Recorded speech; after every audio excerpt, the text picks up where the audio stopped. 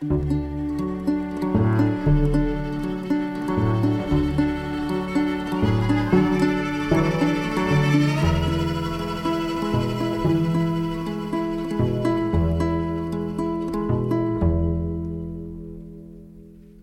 this is Past Caring, a podcast from the Library and Archive at the Royal College of Nursing, the RCN. I'm Frances Reid and I work on the RCN's public events and exhibitions. Our aim is to shout loudly about the incredible and essential work that nurses do now and throughout the centuries. This is a podcast that uses history to understand how we think about health and care today. This episode is about mental health nursing. Later, we'll hear from the historian Dr. Claire Chatterton about the history of mental health care, from the smaller so-called madhouses to large asylums in the 19th century. And we'll hear a conversation with the artist Sarah Carpenter, who's been creating work with nurses in hospital settings. But first, I spoke to Simon Ardey and Kojo Bonsu. Simon is a mental health nurse. He's the mental health network manager at a large NHS trust, and he's also the RCN's expert representative for parity of esteem, which is the principle that mental health should receive equal priority with physical health. Kojo Bonsu is a peer involvement worker, and I asked him how he came to be in this role.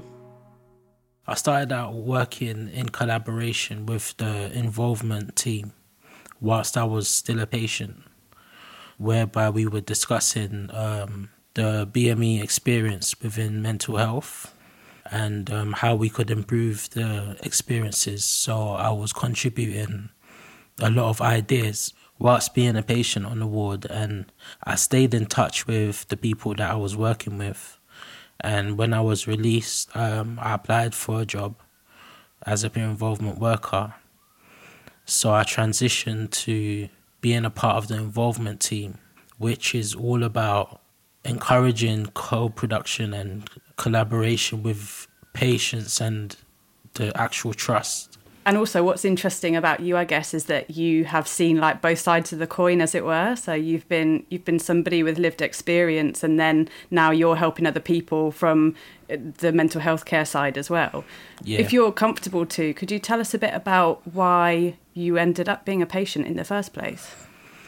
Well, I've been involved in mental health since 2016. A lot of it was to do with bereavement and traumas that caused insomnia, and that insomnia caused me to have manic episodes. So since 2016, I was in and out of acute services, and then later on I ended up in a forensic unit. And yeah, that's when I came in touch with the involvement team. Thank you so much for sharing that, Kojo.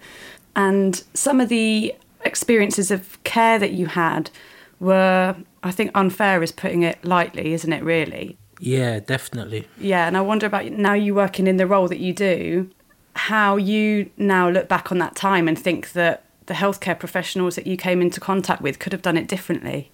Yeah, I actually ended up in a forensic unit because I was seeking medication when I was in the community to take me out of a manic episode, because I had a family member who was in the process of passing away, and that put me into a manic episode. So I made over eight or nine attempts at different A&Es across 3 different hospitals. I experienced a lot of backlash from the security and from the police. I believe I was stereotyped. I was arrested many times, and I was manhandled a number of times. And unfortunately, in my last attempt to get help, I was confronted by 8 or 9 police with tasers. So I was tasered twice, and I was attacked with like truncheons and stuff like that. But in that process, I defended myself, and in defending myself, I was given a charge, and I was sent to prison. And ironically, the people in prison saw me for my mental health, but the people in the community treated me like a criminal. So when I ended up in prison, they actually cared for me and moved me to the forensic unit, because they saw that my issue wasn't that of criminal intent, but actual mental health. That's the negative side of things, but the positive side of things is that when I ended up in the trust that I was with, they did a lot to empower me. I ended up collaborating with the involvement team and working with the BME Burdett program and looking at things from a fresh perspective of what can we do to change things and improve things. I had a very good clinician who took my concerns into consideration. So culturally, they were very adaptive. My clinician was actually a black man, and I felt like he understood me more, and he gave me the opportunities, like provisions were made, so I was able to attend a lot of Teams meetings and have my voice heard. So that was very empowering. And working with the involvement team has been really empowering and really rewarding, being able to help people in similar positions that I was in the past. Simon, when you listen to Kojo's experience, I wonder if, I don't know what the word for it is really, do you see this happening all the time? Is it surprising to you? Is it still something that needs to change? What is changing? I guess, yeah, how do you feel about that as a nurse?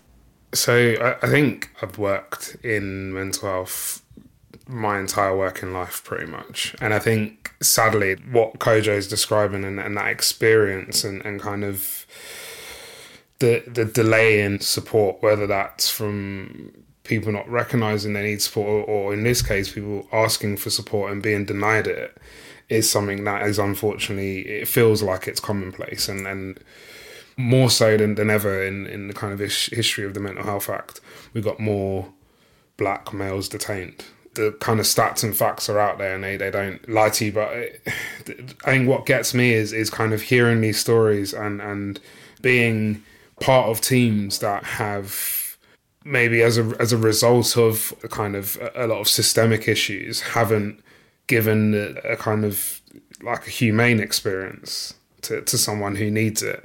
Yeah, that's not uncommon for black males. Like, I think from a societal standpoint, there are kind of systems and factors that disadvantage some people. That's going to kind of play out and it's going to be reflected in healthcare, and they tend to kind of perpetuate one another. Like when people are marginalised or when they feel marginalised or less part of something, they're likely to be less inclined to kind of have a good relationship with it. And that's a relationship that is generational. Like, I think back to like some of the kind of lessons and stories my parents taught me, and my parents both emigrated here from Ghana in the 70s, and their relationship to the state is made up of those experiences. And some of those experiences have been the foundations for lessons that my brothers and I have been taught. And that's also impacted the way in which we interact with the state and so forth. And so I think recognising that those experiences don't just stop at the person, and actually there is a lot of potential for that kind of generational trauma to continue is important. And I think despite that, it fills me with like hope, like hearing Kojo talk about that actually, yes, there were negative experiences, but there were also kind of positive experiences. And I hope that there's an opportunity for more people where they've had that negativity or that darkness to experience some of the light and be able to kind of talk about that and kind of hand that down to the next generation or people that come after them. Yeah, thank you. Yeah, and thank you for describing that sort of the generational aspect of that so well. And I think it links back to a phrase that you used, Kojo, which was culturally adaptive, which I think is such an interesting phrase and also something that you would never think about until it's not there for somebody. Kojo, could you expand a little bit on what that felt like to you, to see culture or familiarity among the people that were caring for you? Yeah, I think what I did notice is that a lot of the people that were around me on the ward, I'm talking about staff, did come from similar backgrounds to me. I mean, a lot of them were of black descent and black heritage, but I feel like they were in a position that was a bit difficult for them to help me in ways that they knew would work, because this infrastructure doesn't have that cultural adaptiveness naturally. And it's almost like they would have to go against the grain to help me. It's almost as if their hands were tied. There's only so much of themselves that they're able to bring to work. So I was lucky in the end to have a clinician that was flexible and understanding near the end of my forensic experience. But at the beginning, you know, you're surrounded with people that look like you, but they can't really help you in the way that they want to. Because their positions are not decision-making positions. They're more enforcement positions. So, you know, they're more likely to be the ones to end up restraining you on the orders of higher band nurses or clinicians, but maybe they have insights that could change that from happening. But a lot of them don't use their voice because they don't want to jeopardize their positions. So you know, it'll be good. It'll be good to see people of cultural backgrounds in higher positions, because that's when changes can be made and decisions can be made that are more emotionally and culturally intelligent. And I think that's where the change would come. Yeah, thank you, Kojo. So many things that you're saying are making me think about so many what it means to kind of work in care, I guess, and caring for people. And Simon, you've spoken before about, I guess, authenticity and bringing self to work. And I do sometimes wonder, in the few years that I've been working with nurses and meeting nurses, I often wonder, like, how much of your work is your authentic self at work and how much of it is the professional, the skilled, trained professional, and how do you get that balance right? And I wonder if that's something you think about as a nurse. I think about it often, and I think the type of work that all nurses do, and particularly mental health nurses do, I think that there's so much of your kind of personhood that you bring to your practice. And I remember like times when I have mentored students, and particularly as they're getting towards the end of their training, like me encouraging them to kind of find aspects of their personality that will enrich the work that they're doing. So I'd like to think, depending on who you ask, that I'm quite organised and meticulous, and those are aspects that of myself that I bring to my work. Like I try to make sure I've covered all the bases. I try to make sure I give people the time that they need. Like I'm not the funniest person, but I've got a couple of friends who are naturally quite charismatic and naturally quite funny and put people at ease, and I encourage them to bring that to their work as best they can, to kind of put that as part of their skills. And I think it feels like there's a kind of accepted level of authenticity. And again, I think it comes back to what the rest of the system sees as normative. And if you're coming from a place where the way in which you walk, the way in which you talk, the way in which you dress, just culturally is different, in order to thrive in a system that isn't set up to kind of support that diversity or appreciate that diversity, you almost have to kind of assimilate, and you have to kind of peel away aspects of yourself. And it makes the work really difficult, because there are definitely times in my own career where I felt like almost a bit, like, it's a strong word, but a bit fraudulent. I'm like, I'm not working in a way that I recognise as myself. And I think sometimes that's, particularly in the last couple of years, that has impacted decisions that I've made in terms of what type of jobs I've gone for, or kind of what kind of roles, because I had to ask myself, okay, how much of you can you actually bring to this? How much of yourself are you going to have to sort of sacrifice or to pretend doesn't exist in order to kind of thrive? And is that the way you want to kind of be working? And I think it's like, as Kojo said, like, it's sometimes when you're working at a kind of lower banding or you're in a kind of more junior role, it does sometimes feel like your hands are tied, and actually being able to kind of find your voice or to kind of advocate for things that feel right and you kind of know to be right, and not necessarily based on the skills you've learned in your training or the evidence-based practices, but things that you know to be right for experience of your peers through kind of culturally, and being able to kind of advocate for things like that. I think it takes a lot of internal strength, and it takes a lot of resolve. Like, I think I have probably done it less times than I would have wanted to throughout my 10 plus years sort of working in mental health.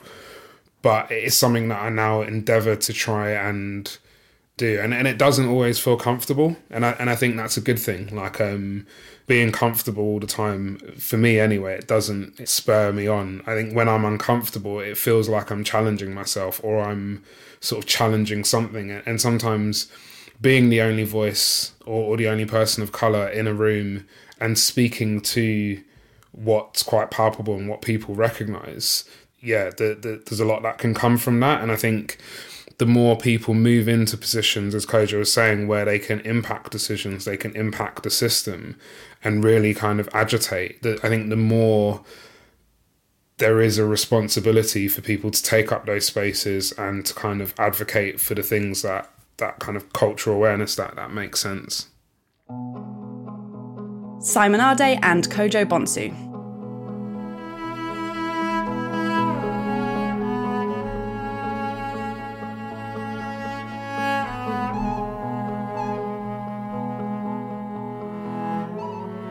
My next guest, Dr. Claire Chatterton, has a clinical background in nursing and is now a healthcare historian, researcher, lecturer, and all-round nursing history expert. Much of her research is focused on the history and development of mental health nursing. Claire began by telling us about the 19th century institutions built to care for those with mental health needs.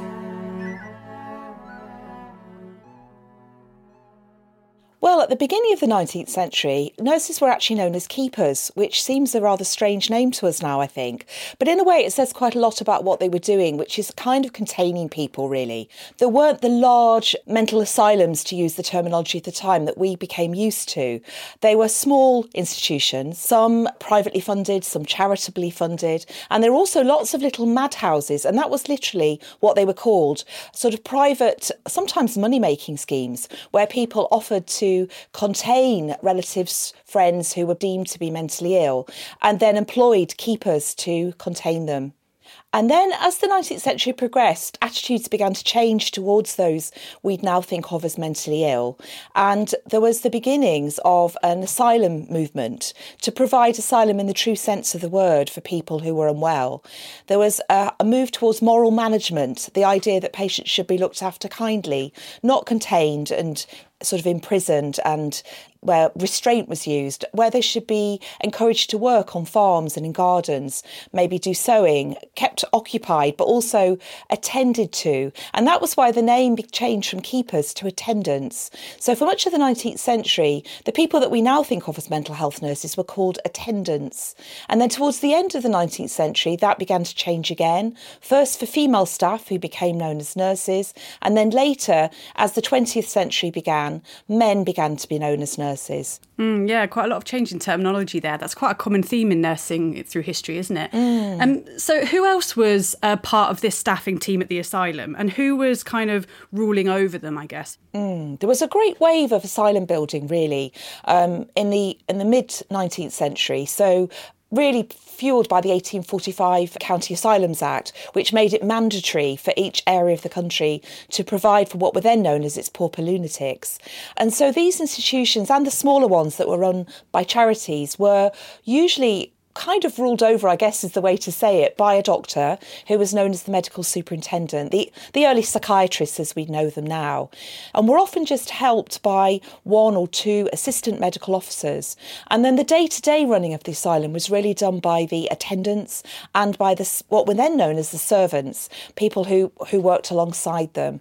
So in a way, the medical superintendents were the supreme power, if you like, over these large institutions. But of course, they were also answerable themselves to visiting committees made up of local councillors who were there to ensure that the asylums were run to an economical scale, but also were meant to oversee that the asylums were run with good standards.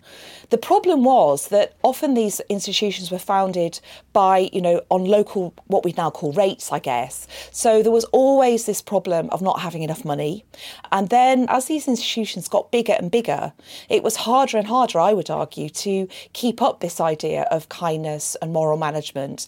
And it became more and more a kind of a container system really, where lots and lots of people are in these large institutions with very few staff to work alongside them and look after them. Yeah. So you've already touched on these asylums, particularly towards the end of the 19th century, being these very self-sufficient environments with these different services and workshops and farms and cooking and all sorts of different skills and things that residents could work at while they were there. What was the nurses' role in those kind of the running of the asylum? I would say that they were absolutely crucial to the running of the asylum because they were the ones that did the day-to-day work. I've read reports of them being called the backbone of the asylum because they were the people that were with the patients all day and all night as well. But they would be expected to work extremely hard. So they wouldn't just do what we today think of as maybe nursing duties, giving out medications, helping people wash, dress, encouraging them maybe to get out of bed if they're very depressed. They'd also be expected to work on the farms, in the workshops, and would often be recruited, the male staff I'm talking about now, for their sort of skills. So it may be that they were good at playing musical instruments and could run the asylum band. They may have been good at sport, so they could run the sports teams. They might have had a farming background. They may have been shoemakers. And on the female side, and it's important to say as well that asylums were strictly segregated on sex lines in the Victorian period. So the male staff, male nurses worked on the male side, females on the female side. And on the female side, there would be working in the laundry, work maybe sewing, cleaning. So the staff would really be working alongside the patients doing this to keep the asylum going. Quite a physical role, isn't it, really? That makes me think of, we've talked on this podcast before about, of course, how nursing is a predominantly female profession and always has been. There's always been a higher proportion of men in mental health care, hasn't there? And this is the same throughout history.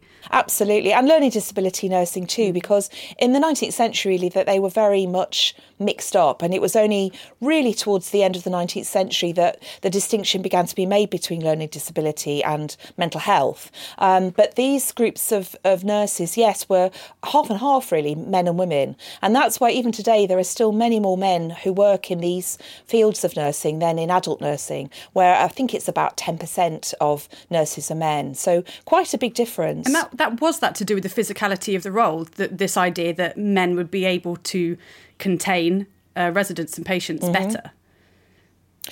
Certainly that was part of it, and strength was something that was valued in recruitment, it could be argued. But also the fact that women simply were not allowed to work on the male side. You know, the men were looked after by men. And it was really only in the early 20th century that women began to cross what some writers have called the Great Divide and began to work on female wards. It was many, many years later that females worked on the male side. Although anecdotally, when mental health nurses' stories have been recorded, there were opportunities for them to meet, and many romances grew out of that, and a great tradition of mental health nurses marrying each other. But technically, it was a great divide where the male and female side was strictly segregated. I suppose that ties into this idea that generations of nurses and healthcare professionals would work in the same asylum, wouldn't they? And it would become their home. Absolutely. And there's a wonderful book by Diana Gittings which focuses on Severals Asylum down in Essex, and she really conveys this really well. She talks about keeping it in the family and this idea of the great community of nurses who married each other, and then it passed on to their daughters, sons, then to their grandchildren, whole generations of families who worked at the local asylums.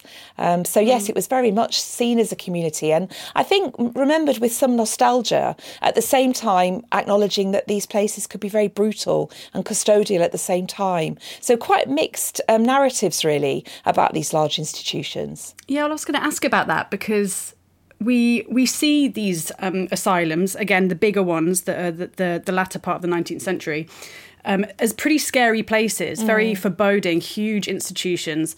Was it a scary place to be for residents, or were staff able to make it comfortable, enjoyable, and give them a quality of life there? I think it's hard to know in the 19th century because we don't have any oral histories of patients or of nurses, and really the only written records that exist are often written by the doctors who ran the asylums.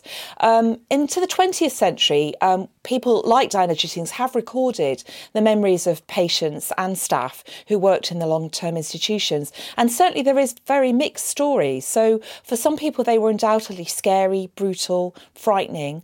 And for other people, they were places of refuge, places of kindness, places where they felt at home. And of course, institutionalisation has to be taken into account, that those places became familiar and that was the only place that many patients knew. But I think there's more of a mixed picture and it's more nuanced than at first it can appear. Yeah. So was this, thinking about this kind of community atmosphere and the different kinds of activities that nurses would get involved in, it reminds me of a story I heard once of a mental health nurse who started, I think it was in the 1950s, so as late as that, because he began at this institution because he could play in a brass band. So that was quite late. So 1950s, I'm pretty sure that was. And then he went on to have a long mental health career. So was this an attractive profession or field of nursing for people to go into? No, I don't think it was, because I think that it's always been stigmatised. It's been stigmatised for the people that are patients and that suffer from mental illness, but also the staff that work there. Both doctors and nurses have been stigmatised by their associations, it could be argued, with these institutions. And that's why I think they became quite insular, because it was almost a hidden community or a closed community, sort of outside of the normal world, so to speak. And I did some research on nursing post-Second World War, when the NHS was setting up. And I was particularly interested in mental health nursing and the massive shortages of staff and the efforts that the government made to try and recruit more staff. And what became very clear was that the work was long, hard, badly paid, that people were often controlled in every aspect of their lives. And those were not just the patients, but these were the staff as well. So what did change with the NHS? You just touched on that now. How did these institutions come to their end, I suppose? Well, in a sense, I don't think a lot did change really with the NHS, in that they came into a nationalised health system, and of course the staff then became state employees. But actually the conditions really did not change for a very long time. And it was only really in the 1950s and 60s that the impetus for community care began to grow. And there were lots of famous landmarks like Enoch Powell's Water Tower speech when he basically predicted the closure of these institutions, and the feeling that patients don't necessarily need to be in hospital. Could they be cared for at home? Could they be looked after by community staff? And it was a very gradual movement. So really it was from the 1950s and 60s right through to the 1990s, when I was training as a mental health nurse, that these institutions gradually began to shut down. That's a big change for where nursing happens, doesn't it, in the kind of environments that they're delivering care in. Very much so, yes, and a huge move from institutional care to community care. Although, of course, that's very contentious, and it has to be recognised that for many commentators, community care didn't happen, or it didn't happen in the way that it should. So it could be argued that, mental health care has always been under-resourced and kind of not valued as much maybe as some aspects of general healthcare. And so that's always been an issue in terms of patients and what we would now call service users receiving appropriate and timely care. So I guess my final question is this kind of age-old debate around care or control. And we've touched upon elements of both of those things. And it is age-old. Do you think it's something that we still are grappling with today? I think we are, very much so, because we still have patients who are detained in hospital, sectioned under the Mental Health Act, and there may be good reasons why that happens, but that can feel a very uncomfortable thing, that people are being detained against their will. I think for nurses there is still this dichotomy between care and control, and there is still things that mental health nurses do that can feel very uncomfortable, and they might be done in a spirit of trying to get that patient better, but that could be forcible injections, for example. And I think all mental health nurses have to square these things in their minds in terms of the ethical dilemmas that they encounter. And obviously for some service users, they might also feel that their experiences of mental health care have not been about care, they've been about control. So I think it's really important to recognise that all of these issues that I've been talking about historically are still very much topical issues for today and need to be discussed and explored and recognised. Dr. Claire Chatterton. You're listening to Past Caring, a podcast from the Royal College of Nursing, Library and Archive, and you can hear more about mental health nursing, specifically deaf mental health nursing, in the previous episode of Past Caring. Go to rcn.org.uk/pastcaring to find all previous episodes. I first came across the work of Sarah Carpenter through the Arts and Health Hub, a support network led by artists for artists who work in arts and health. And that's exactly what Sarah does in her creative practice that explores mental well-being through her own experience, as well as collaborating with others. In 2020, Sarah created a public artwork called Hold, which was installed at the Maudsley Hospital in South London to celebrate the International Year of the Nurse and Midwife. I asked her to tell us about it. The way that I work is to draw people into the project, so in this case the nurses themselves, and kind of open up a dialogue and see what's important to them. And I work in lots of different mediums, so then it's a case of selecting really the right kind of materials for the location and to make the conversation that we're looking for. So in the end it actually was a window vinyl treatment. So that was imagery like illustrations of nurses' hands and patients' hands right across the back window in the reception area. It was then a series of sculptures which were made from plaster that were cast from patient hands. And then there's a big prominent fireplace in there. So above the fireplace, we added photographs of important objects that we kind of discussed throughout the process. And the hands that are cast are actually holding those objects. So it's kind of like a detailed shot of the objects, which is larger. And the space is quite tricky because it's used by lots of different people. And it has a very, very large wooden reception area which covers a lot of the space, which is why we decided to end up doing the window treatment, so that people had that kind of impact when they walked in. And then hopefully it draws people into the smaller items if they're interested to go and take a little look. And you mentioned there that you're not, as an artist, you're not wedded to a particular material or medium. Is it fair to say then that the process, the people you're working with, that leads what method you then choose to go with for the final artwork? Yeah, definitely, exactly that. So the process to me is just as important, if not more important, than the outcome. I'm very interested in experimenting and opening up dialogue through using creative practices. I use photography and screen printing. I basically dabble in any medium, and it's, in a way, I do that on purpose because I like for people to see that you can try new things. And for me, if I'm not learning, I'm not really interested. It's really about getting people involved and showing that everyone is creative, and the most important tool that we have is creative thinking. And to allow that to happen, we need to kind of practice it as a skill as you practice anything else. So yeah, the work is a lot about what I would call action research. So finding maybe problems and then looking at possible solutions. So it's quite a positive outcome, hopefully. Yeah, I love that. Art making as sort of production, but also learning along the way and then taking people with you on that journey too. So for this one, those people were nurses and you worked with them to develop it. So how did you work with them to come up with what the idea would be and, you know, be able to reflect their input and what nursing is in an artwork? I was really fortunate. We put a call out across the whole of SLAM actually, because another thing that I believe in is inclusivity and ensuring that everyone gets a chance to have their voice. So we did a call out across the whole trust, and from there we had some nurses come forward that had the capacity to join us. And I did both individual sort of Zoom chats and group Zoom chats.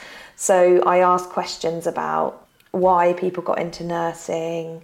We talked about what they would like to see in their environment where they're working every day. And what we've begun to realise is that a lot of the focus for the nurses would be back on the patient.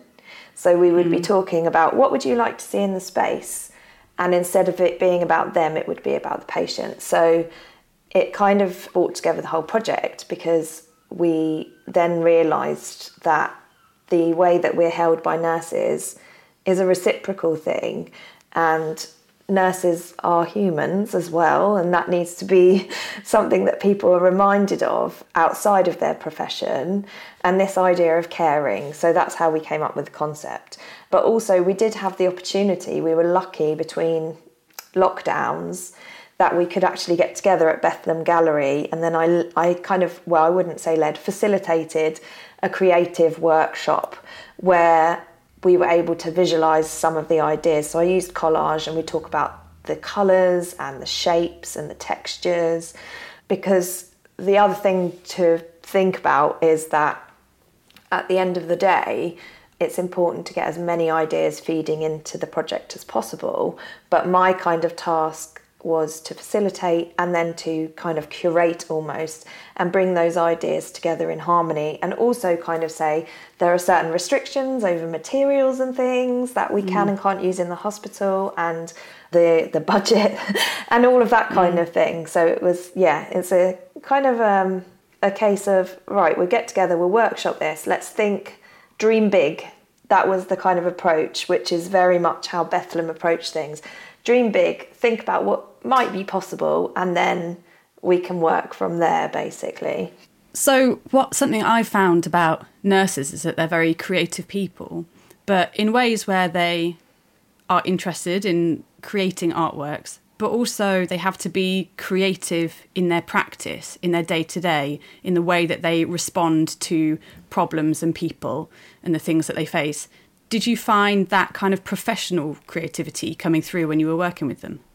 Definitely. So we actually spoke a lot about how nurses would be there 24/7 for families, for people, and they encountered all kinds of different challenges in their role. And they almost have to have many identities.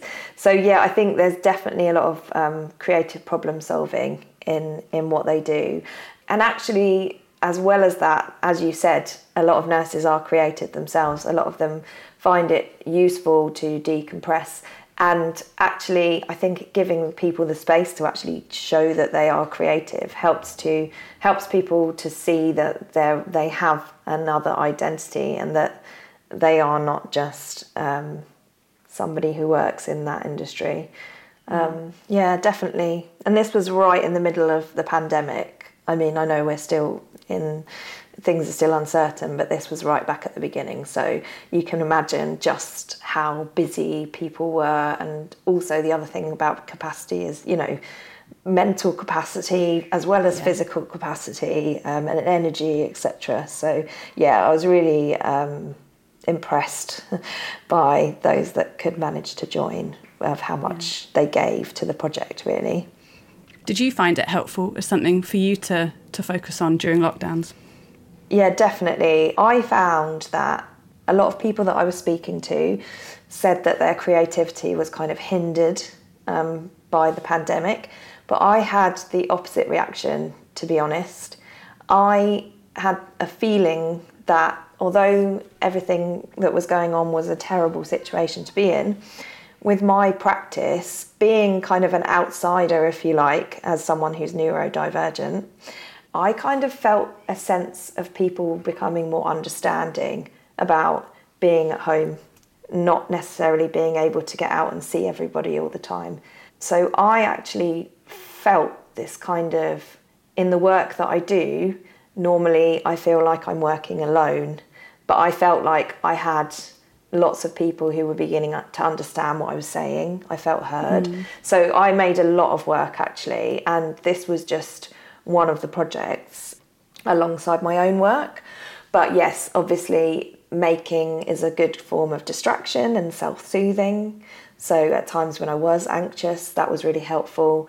And also feeling connected, even if it was across Zoom. So I was making these new friends with the nurses, and also just having the gallery there. It was like some kind of consistency throughout the pandemic, you know, touching base with people and talking about something that was fairly normal to me, in inverted commas. So can you talk a bit more broadly then about some of your other projects where you've used art to explore experiences specifically of service users, and why art for you is a helpful way of exploring those quite difficult topics? Yeah, so when I talk to people, a lot of the time people assume that the work that I do is art therapy or occupational therapy, but it's very different to that. Although art, as I say, can be very good for distraction and soothing people, the main aim is actually to talk to people and find out what their own experiences are. So I have done workshops on the mother and baby unit, for example, at Bethlehem, but that was facilitating workshops to go towards a final exhibition in the gallery. There was a practical element to it, but at the same time, it was just allowing that different kind of expression when mothers were perhaps feeling like their voices weren't being heard. It was also kind of a breakaway for themselves to do something. And for others, they would bring their babies along and you know, have them as part of the process, which helped kind of build relationships and things like that. So that was printmaking. So they were able to they could choose their subject, but some of them chose to kind of do their baby's feet or hands as a print. And that was just really beautiful. Yeah, that was opening up dialogue about objects and how they might represent something and the change and transition into motherhood, basically. So how that kind of changes. But I would say a lot of the stuff that I've done, it has been kind of an open invitation to people. So it would be anybody that's interested in either creativity or mental health. So it's not always service user based inside a hospital. It's actually broader in the community. I suppose that's what I'm doing with Fourth Wall, opening up the doors, and even just by having a sign outside that says all things art and mental health, you kind of have a variety of people coming in, either professionals or people who are struggling themselves with an illness or know somebody else who may be, or just have like generally an interest and want to know, you know, that's weird, what's that all about? So Fourth Wall in Folkestone, can anyone sort of pass it and pop in and say hello and get involved? Yeah, so it's quite a unique space because it's actually a retail unit. So it's a little shop and it's right in the creative quarter on the old high street. So in amongst other kind of independent shops and things. I opened the space because I had an open studio in a small room that I was hiring out in the same area. At the same time, I happened to do an exhibition at the Bethlehem Gallery that was more like a residency, so that was inviting people in as well. And I realised as well through my own mental health journey that I was struggling to talk about my work. That was because I saw it as me and mine and talking about myself. And when I was speaking to a counsellor, I suddenly realised, oh, actually, I say that I want to break down stigma and talk to people and open up conversations, and I find that really hard. So maybe it's actually important for the work. So in framing it that way, I kind of was like, oh, okay, I actually I can talk about this because it is important, and it's not actually about my artwork at all, really. That's just kind of a starting point. This shop came up. I didn't have the plans. I didn't know what I was going to do, but I just knew that having a massive window and being here would be important to develop kind of the work that I was doing. So I've classed Fourth Wall as an open studio, informal gallery and research space. So it's kind of like reimagining what the art world could look like. And yes, I do have a lot of people come in to talk to me, and a lot of people opening up about their own experience with mental health. But obviously the way that I frame everything is to say I'm here to listen and I'm a facilitator, but I'm not a therapist, I'm not a counsellor. I kind of signpost people to different areas if I feel that they might, that it might be a good fit for them. But in order to ensure that my own health is looked after, I only operate open doors on a Thursday, Friday and Saturday between 11 and 5:30, which means that I have the rest of the week, or I'm supposed to have the rest of the week, but I need to practice this better, to look after myself. And I'm quite open and honest with people who come into the space. And I might say to them, okay, I'm having quite a brain fog day, or I'm low energy. And I've actually got a comfy chair here, and I've got window seat, and I've got benches, and I've got the kettle, and I often make people a cup of tea.